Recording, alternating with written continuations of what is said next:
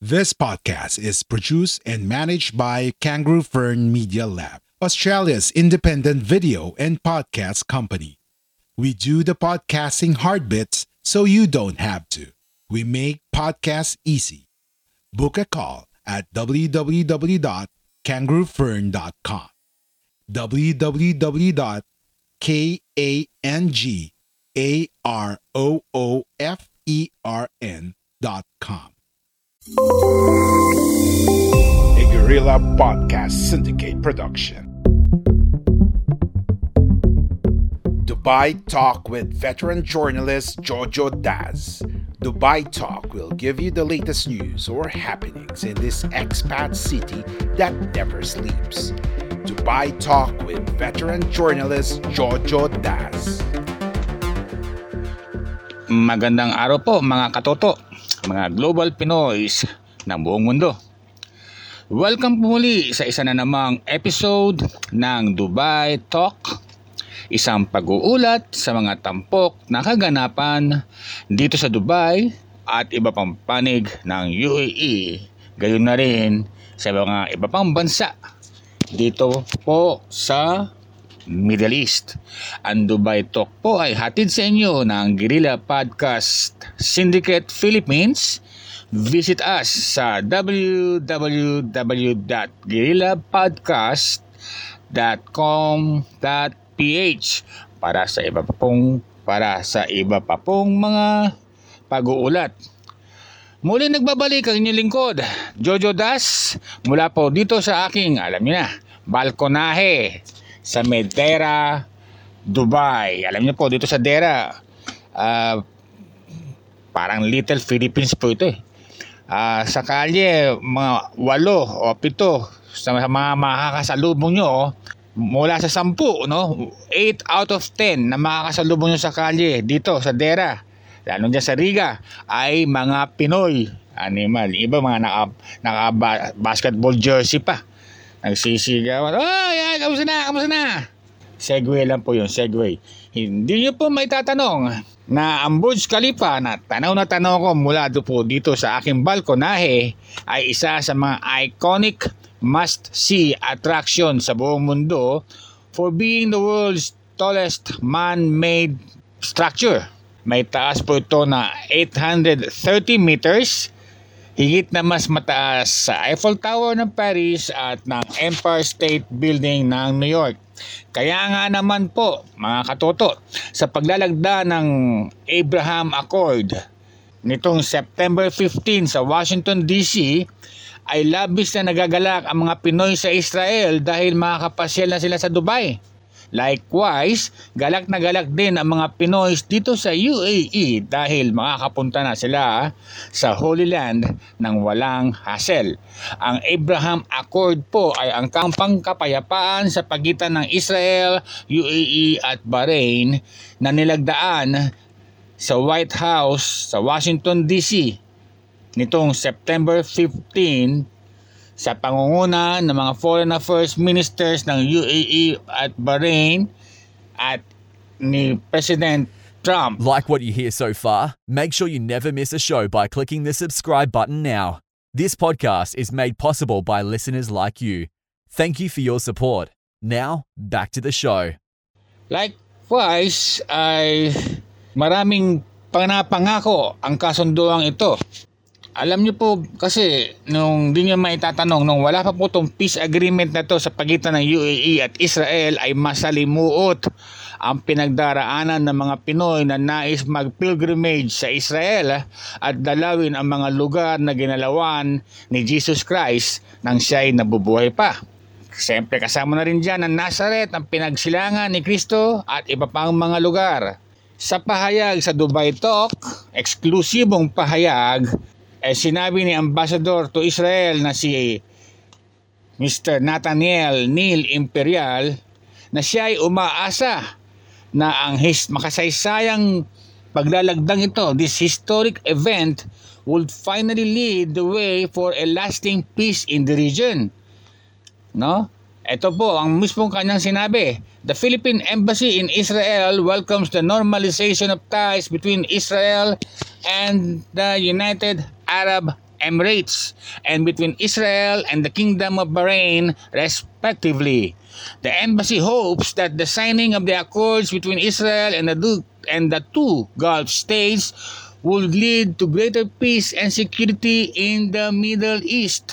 Sinabi pa niya, dagdag pa ni Ambassador Imperial, "It is also our hope that the establishment of diplomatic ties between Israel and the two Gulf states will pave the way for the almost 800,000 Filipinos in UAE and Bahrain to visit the Holy Land for pilgrimage in the near future."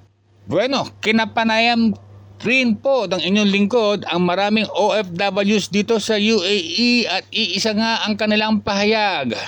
Masayang masaya sila sapagkat bahagi ng kasunduan ay ang pagbubukas ng direct flights mula UAE patungong Israel and vice versa. So magkakaroon na ng direct flights, no? Dati kasi ay lilipad pa muna ang mga Pinoy na nais magpunta sa Israel, lilipad po muna sila patungong Jordan or Egypt, and then sasakay ng bus na aabot ng hanggang 6 na oras ang biyahe papasok sa Israel. Isa pang concern noon ay ang border crossings. Mangyari kasi ay may mga possible flashpoints ang mga borders at hotspots. Itong mga borders na to ay contested Palestinian areas at it includes the West Bank, which divides Israel and Jordan, and the Gaza Strip bordering Israel and Egypt. Doon po kayo dadaan sa border crossing na yun. Still another concern po is yung unfortunate event na biglang sumiklab ang gera, ang away sa pagitan ng Palestine at Israel sa mga borders nito. Pag nangyari nga po yun, hindi na muna makakalabas yung mga Pilipinong nakabiyahe at nakapasok sa loob ng Israel, at maaari pa silang mapahamak dahil galing nga sila ng UAE. Kaya nga may dahilang mag-rejoice sa mga Pinoy dito sa UAE dulot ng Abraham Accord na ito. Ang Abraham Accord ay ipinangalan o named after Abraham, ang ama ng Christianity, Islam, and Judaism. At ngayon pa nga lamang ay naglalabas na ng mga feelers sa mga travel and tours agency dito sa Dubai ng Jerusalem package, 1,900 dirhams para sa isang 5-day tour. Ang bilis palilipasin lang muna siguro ang COVID pandemic sa Israel na kasalukuyan ay dumaranas ng matataas na bilang ng daily infections. Noteworthy, mga katoto, may 90-day visa-free stay po kasi ang mga Pilipino na pupunta sa Israel. At ito ay medyo may konting history to bakit meron tayong 90-day 90-day visa-free stay sa Israel. It goes back to history noong panahon po ni Philippine President Manuel L. Quezon. Bago sumiklab ang Second World War ay mangyari po may mahigit 2,000 Jewish refugees na napadpad sa Pilipinas habang tumatakas sa Holocaust ng Nazi Europe. Kinupkup po ng Pilipinas ang mga Jewish refugees na ito sa pangako po ng ating presidenteng Manuel L. Quezon. So, sabi naman ng Go Israel, isang official government tourism site, this act of kindness by President Manuel L. Quezon from a nation on the other side of the world did not go unnoticed by Israel. Kaya nga po, mula 1969 pa lang ay may visa-free travel po ang mga Pilipinos sa Israel in recognition of the Philippines diplomacy. Ang tanong, bakit nga ba kasi may alitan ang mga Arab countries at Israel? Ganito po yun, makinig. Noong pagtatapos ng Second World War ay nagpalabas ang United Nations ng Resolution 181 na ipinalabas noong 1947 dividing Palestine into a Jewish and Arab state. At dito isinilang ang bansang Israel. 1948, Israel was born as a new country in the Middle East. 1948 po.